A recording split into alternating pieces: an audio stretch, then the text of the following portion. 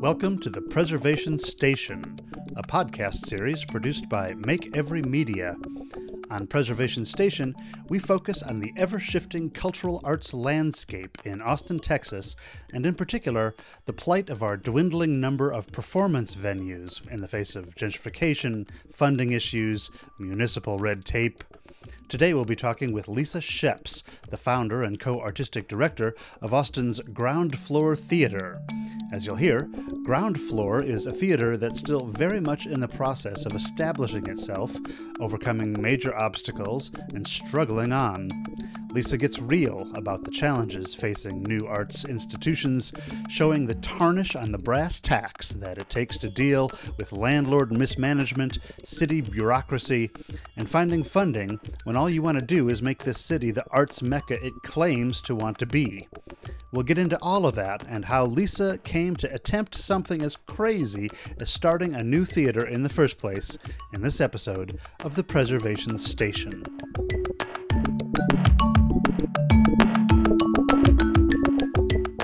My name is David Fruchter, and it's a pleasure to serve as host of this episode of Make Every Media's Preservation Station.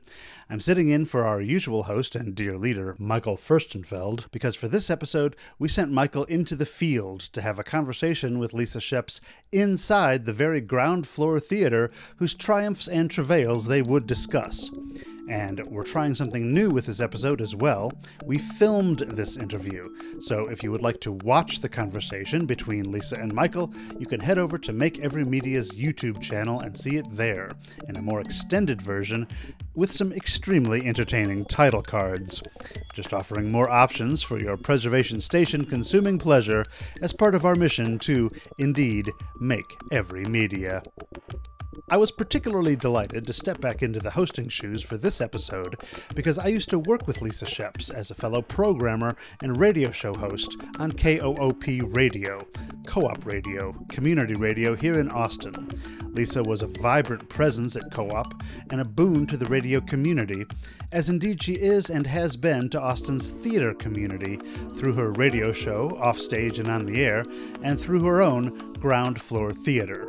Along the way, Lisa developed some strong opinions about, among other things, nonprofits. We'll hear how she earned those opinions the hard way as we go to Lisa Scheps' conversation with Michael Furstenfeld here on the Preservation Station. I now know everything there is to know about owning or running a nonprofit because I have started 4 of them? 4 nonprofits. I think 4. Nobody owns a nonprofit, so I don't own this theater or a theater company. Yeah. I run it. I can, in theory, be fired from my own theater that I created. And I learned that when I started my first theater. Can we start there? I want to go way back. Dude, I am an open book. Amazing. Thank you so much for being here. As a matter of fact, that was my sorority name. This is Lisa Open Book Scheps that we're here with on the Make Every Media podcast. And we're in her beautiful Ground Floor Theater, which has just reopened a few months ago. And there's lots of things planned here. But to start things off, I want to go way back, and I want you to tell me sort of your history with the arts. Yeah, I started in the arts and theater when I was 9 years old. I was a quitter. I started everything and quit. Our family was swimmers. We were all on the swim team. I quit that. I played judo, quit that. My parents sent me to the Alley Theater Merry-Go-Round Acting School. In Houston, Texas. Mm-hmm. So this was in 1967. I went through that 3-year program. I loved this theater thing. I caught the bug. Mm-hmm. And so I'm sitting here at my house at 11 years old going, well, how do I continue this? Yeah. I'm so proud of myself about this.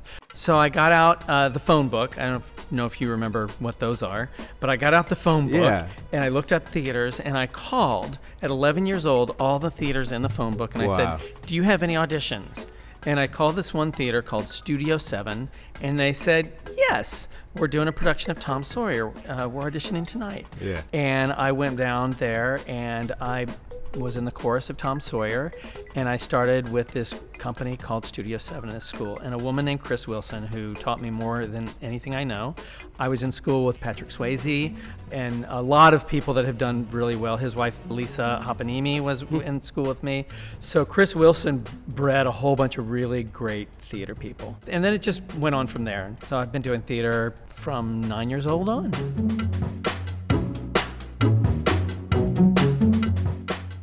In the course of their conversation, Lisa and Michael dug in a bit more to Lisa's history as a young adult in the theater world, trying to make it in New York City, switching from performing to stage managing, and getting all the way to Broadway doing that, then finding a new way to make a living in the theatrical arts, working for the private sector, something that may be of interest to any starving theater artists out there who might be listening, making something called industrials. You can hear all about that and more by checking out the video podcast of this interview with Lisa Scheps of Ground Floor Theater over on the Make Every Media YouTube channel. Now let's check back in with Lisa as she leaves New York, makes a quick stopover in Chicago, and then hits the ground running here in Austin. Newcomers to our fair city, or those who have ever been newcomers, and that's most of us, will be especially interested to hear about Lisa's early networking experiences in the Austin theater world, and then when that networking seemed to fail her, at least temporarily. We'll also hear about the rise and fall of Lisa's first theater space here in town, which despite its eventual demise, proved that even if you can't realize all your dreams, you can at least put on some great shows in the meantime. I moved from New York to Chicago, opened up an industrial company there, and did theater on the side in Chicago. And then I sold that company in 2001 and moved to Austin and opened up my first theater. And since 2001, it's basically been theater all the way. Hang on. So you moved from Chicago to Chi-Town to Austin and immediately started a nonprofit. Within a year, yeah. And had you had any experience doing nonprofit stuff in Chicago? Only as I do social justice work.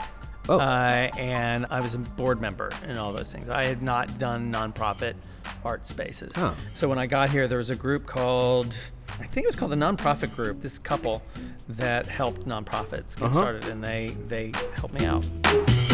So you moved to Austin to be closer to family. I moved to Austin, and a mutual friend introduced me to Stuart Moulton, who now lives in New York, but he then lived here, and he still currently runs Austin Cabaret Theater.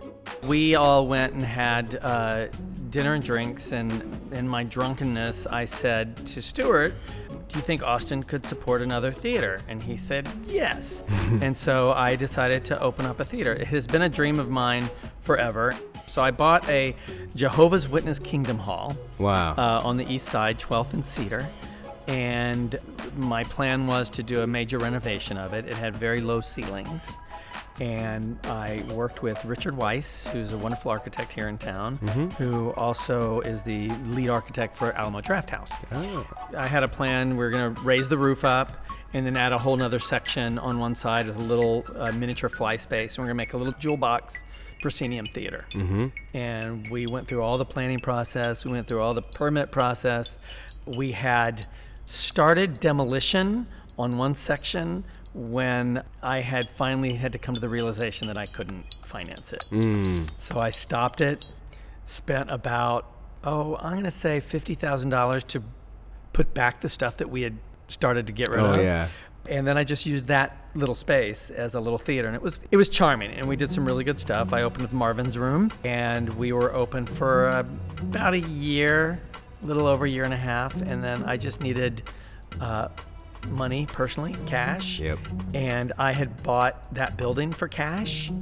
And what I learned was you cannot borrow against commercial real estate. So I needed to cash out. So I had to sell the building. So that was my first theater. It was called Play Theater Group. Play Theater Group. And it was very clever. It was Play lowercase p with an exclamation point after play. So it was Play Theater Group. Nice. A beautiful dream, alive only for a moment, like every dream, I suppose. Lisa learned some hard lessons from that experience and its aftermath, both about the nature of nonprofits and the occasional insularity of the theater community here in Austin. She also faced the first roadblock in dealing with City of Austin bureaucracy, but it was to be far from the last. The only reason to be a nonprofit is so that you can get donations that are tax exempt, tax-free for other people. Other than that, in my opinion, there's no reason to do it. Nobody owns a nonprofit, so I don't own this theater or a theater company. Yeah. So I run it. I can, in theory, be fired from my own theater that I created. Because you're a nonprofit. Because we're a nonprofit. And I learned that when I started my first theater, you could be fired. Your board could fire you. In that case, I owned the building, so I didn't put the building in the nonprofit's name, because if I had, then I would no longer own that building. I didn't get a lot of support from the Austin theater community. Yeah. I decided that I was going to go to all the different venues. So I went to the Rudmex. I went to Arts on Real. I went to Vortex. I didn't know about Hyde Park at the time, so I didn't go to Hyde Park. But I went to all the East Side theaters. I had this dream of starting an alliance called ESTA, East Side Theater Alliance. Bonnie over at the Vortex was wonderful. She spent a lot of time with me. She welcomed me in. She enveloped me with love and said, "We're really happy to have you." Nobody else would talk to me. I applied for funding through the city, and of the 300 people that applied, only 2 didn't get it. We were one of the people that didn't get it. Oh, wow. So I felt really, really shitty. So I closed thinking, I'm like done. It's it. That's the quitter in me. Lisa calls herself a quitter, but it seems to us here at Make Every Media that her story is one of grit and determination, coming back again and again after a series of potentially devastating disasters. However, to take the next step in her career as an Austin theatrical impresario, Lisa was going to have to find or create her own community here. In the end, she did that through joining KOOP Radio, Austin's community radio station. But shortly after that, I got involved with Co-op Radio. Tell us about your show real quick.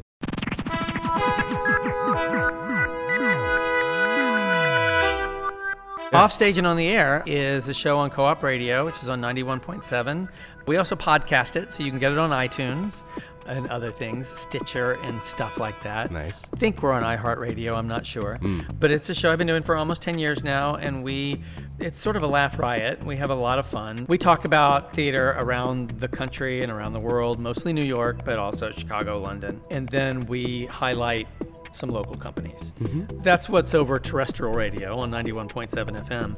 And then after the show, we do what we call Backstage at Offstage, where I'll come in, and after you come and talk to me about your show and tell me all about your show, we'll come in and I'll learn a little bit more about Michael Furstenfeld instead of the show you're doing. Yeah. And then that's part of the podcast. Nice. Do you think that has had a huge influence on your ability to network in town and grow your own personal community? Or? Yeah, definitely. It's fun when I get recognized. Yeah. Like, my voice is rather unique. And I'll get people going, "I recognize your voice. Do you do a radio show?" That makes me all warm inside. Aww. Space started to be an issue. Yeah.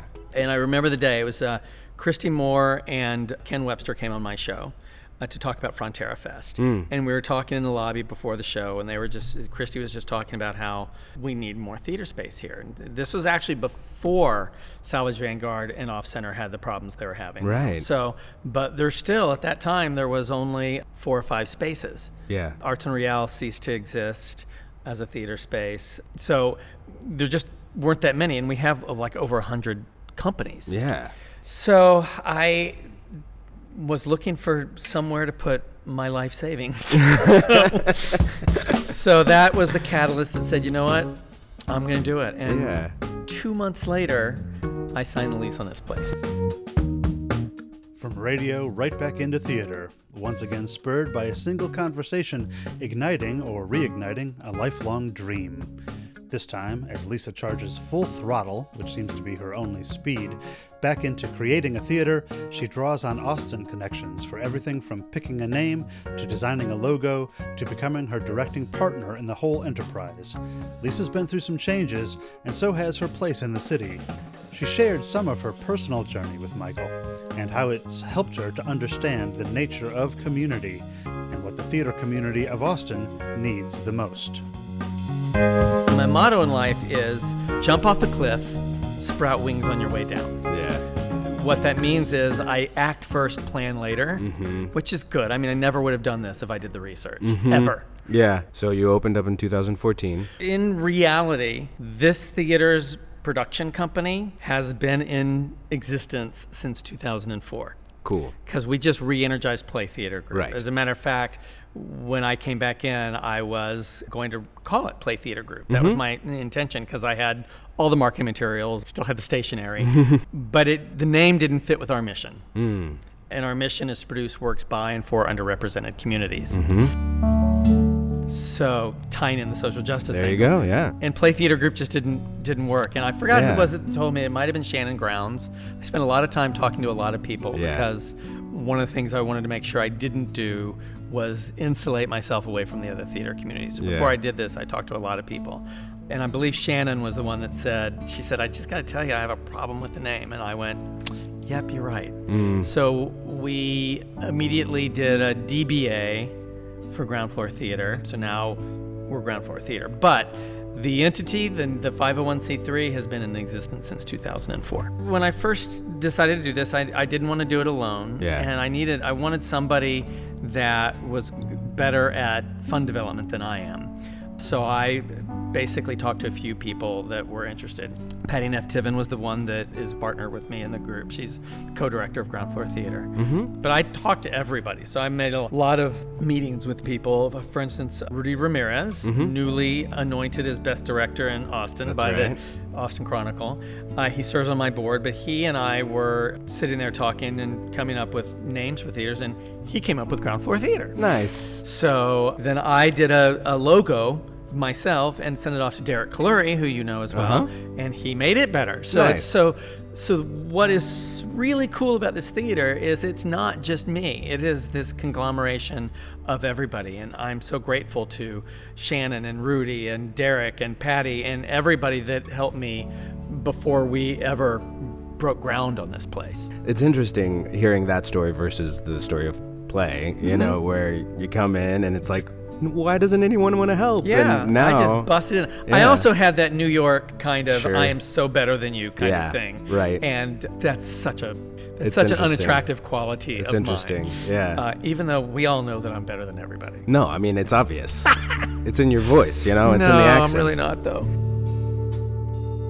I went through a whole bunch of therapy from around 1996 or 7 through 2004 or 5. So I did a lot of self-exploration and sort of came to terms with my arrogance, you know, my ego and all that stuff that I had and still have. But also able to look at my experience with Play Theater Group and opening it up and being able to look outside of myself and seeing how wrong I was to build these walls around myself, and how that's not going to help me or help my desire to look at this community, because one of my tangential desires, it's not really even tangential. The Austin theater community is a very fragmented community. We work in silos.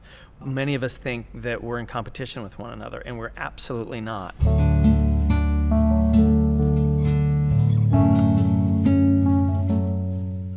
Rudmec's success is my success, and I have no desire to look as competition to any of these people.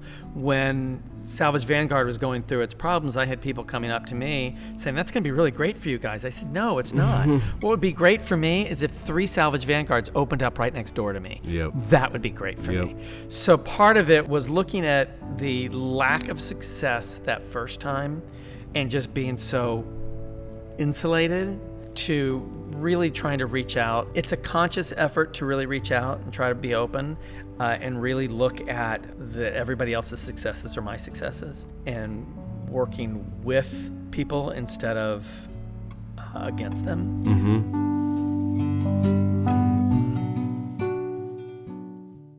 You're listening to the Preservation Station podcast, a project of Make Every Media. This episode, we're talking with Lisa Scheps of Austin's Ground Floor Theater in conversation with Michael Furstenfeld. Let's hear Lisa lay out her goals and visions for Ground Floor.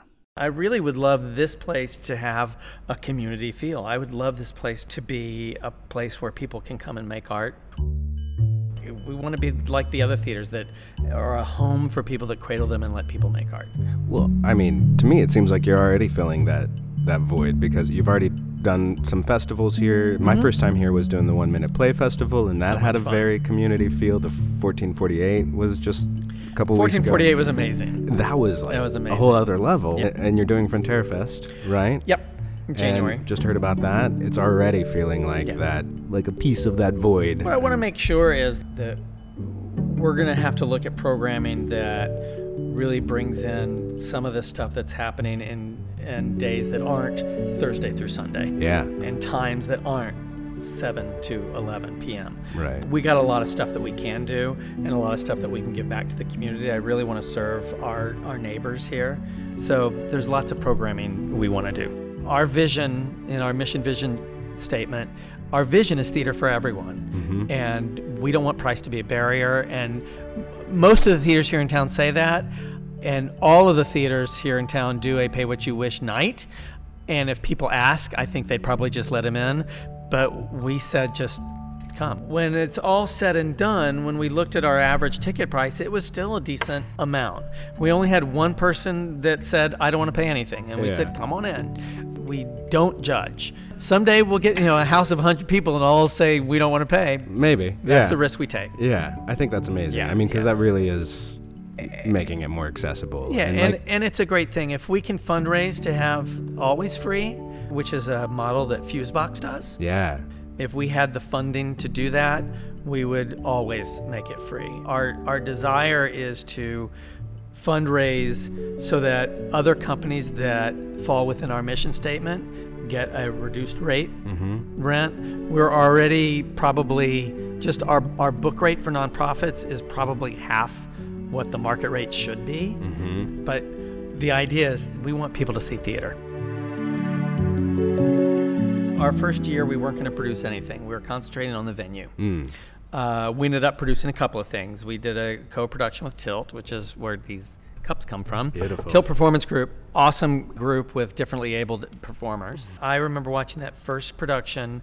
It was called The Flip Side, and going, because our mission, producing works by and for underrepresented communities, it's a little scary. And I was always wondering whether it was the right move, from a business standpoint or whatever standpoint. But watching that show with a whole troupe of differently abled actors, and I remember sitting, on the side there, off audience left, and going, "Fucking A." Yeah. Our mission statement is right on the money. Working with groups like RKJB Productions, African American company, Spectrum, all these companies that are fit within our mission statement.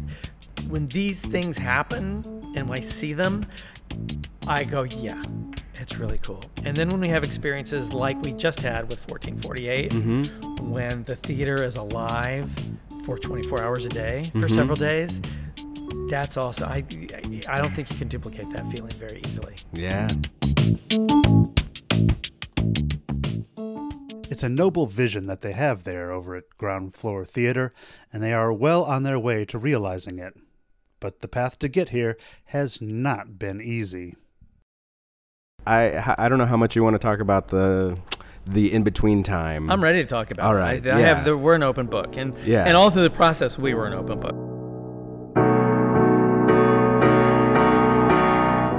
In January of 2016, right after a Tech for Frontera Fest Long Fringe, a person with the city showed up and shut us down. So we were shut down we thought it'd be a few weeks. It was 20 months. Wow. We just reopened. So this is a really long way of answering your question. We're back to square one. What had happened was we did not have a certificate of occupancy. Oh. We did not know that. Our landlord, with all the best intentions, said, we're going to get you in here. We'll circle back, get the certificate of occupancy. After the fact, hopefully get you grandfathered in, so you don't have to meet current code. Okay. That was his plan. Right. He never circled back. So therefore, we didn't have a certificate of occupancy. So they shut us down and said, you have to bring everything up to Supercode, which is expensive, which we still haven't done yet. I mean, we got rid of the things that were violating the code, but we are now about to enter a capital campaign because we don't have risers here anymore. And we don't have our tech booth here anymore. We have to replace both of those things. But the other thing that took place was we had to actually go back to the very beginning and pretend to build the place again. So we had to go through the process of getting the permits to build, even though it was already all built. And that's a whole planning process. That in itself took 6 months, 7 months, and this was all the landlords doing. So the landlord bucked up to their responsibility. But what really pisses me off is the city could have said, all right, we're going to give you a temporary certificate of occupancy so you don't close down while you do all this work. Because we all said, we'll do the work. They refused to do anything. They would not budge. The city was so unhelpful in this. And by the city, I'm talking about the permitting part of the city. So we talked to Steve Adler, who is a personal contact of mine. We talked to Pia Rientorio, who is our council person. We talked to Michelle Polgar and the whole Arts Commission. I talked to a whole bunch of people in economic development. We had a lot of people advocating on our behalf, which guess what? Just pisses the permit people off more. Yeah, and they dug in and said, screw you, F you. And they were intractable and wouldn't work with us at all. And we said, and we didn't say it literally, but we basically said, you're not hurting our landlord. You're hurting us. And they said, we don't care. So when we finally did get to a point where we were close to getting, they cut us no slack. We were down to things like making sure particular signs were there. They wouldn't even let us open up. That everything had to be spick and span before they'd allow us to open up, and that took 20 months. And it was such an awful experience, and I'm so angry with the city for being that way.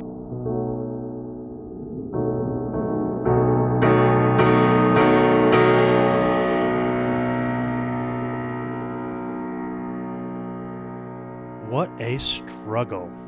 Kudos to Lisa Scheps and the whole Ground Floor Theater community for persevering through that logistical nightmare and getting the theater back on its feet, though clearly they both need and deserve our continuing support, and you can find out how to be a part of it all over at groundfloortheater.org. That's theater with an R-E. Going through that whole frustrating process, though, has given Lisa an inside view of what needs to be improved in the way the city handles art spaces, and at least the first steps in how to get there.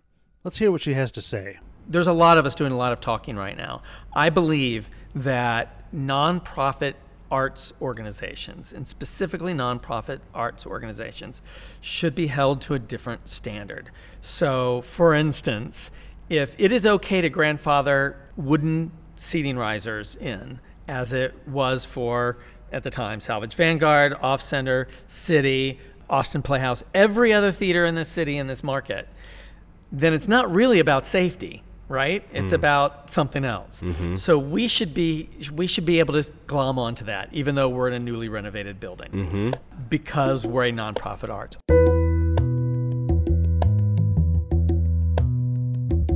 Or if they can't do that, they great, okay, we need to get you up to current code. We know you can't afford it.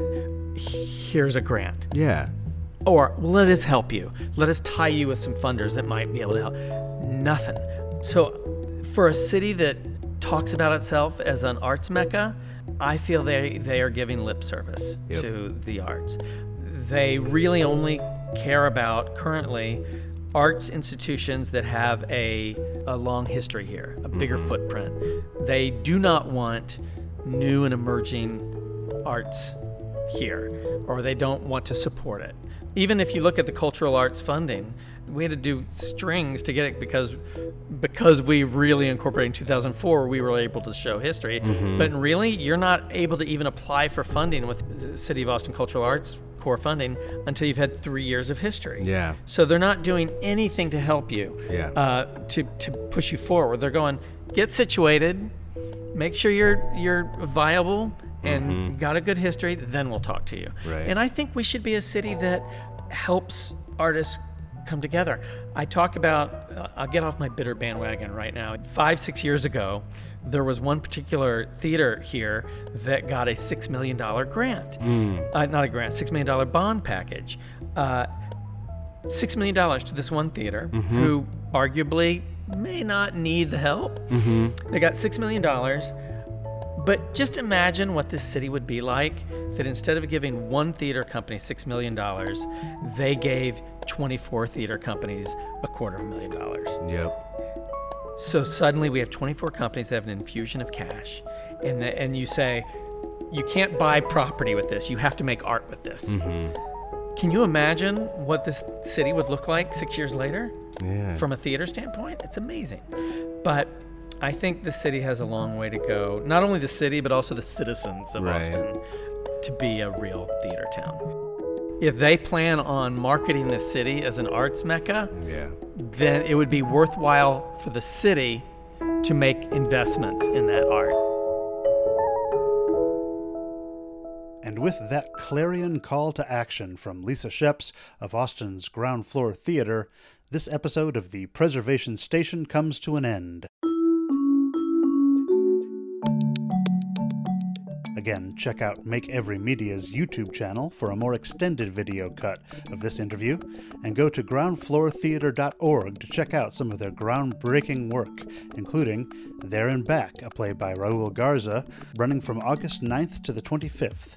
Landfallen, The Lost and Found, a dance theater performance featuring Jason Phelps and Marjorie Siegel, running from September 3rd to September 8th, and coming this fall, Some Humans Were Harmed in the Making of This Show, a drag, puppetry, and self-help testimony play.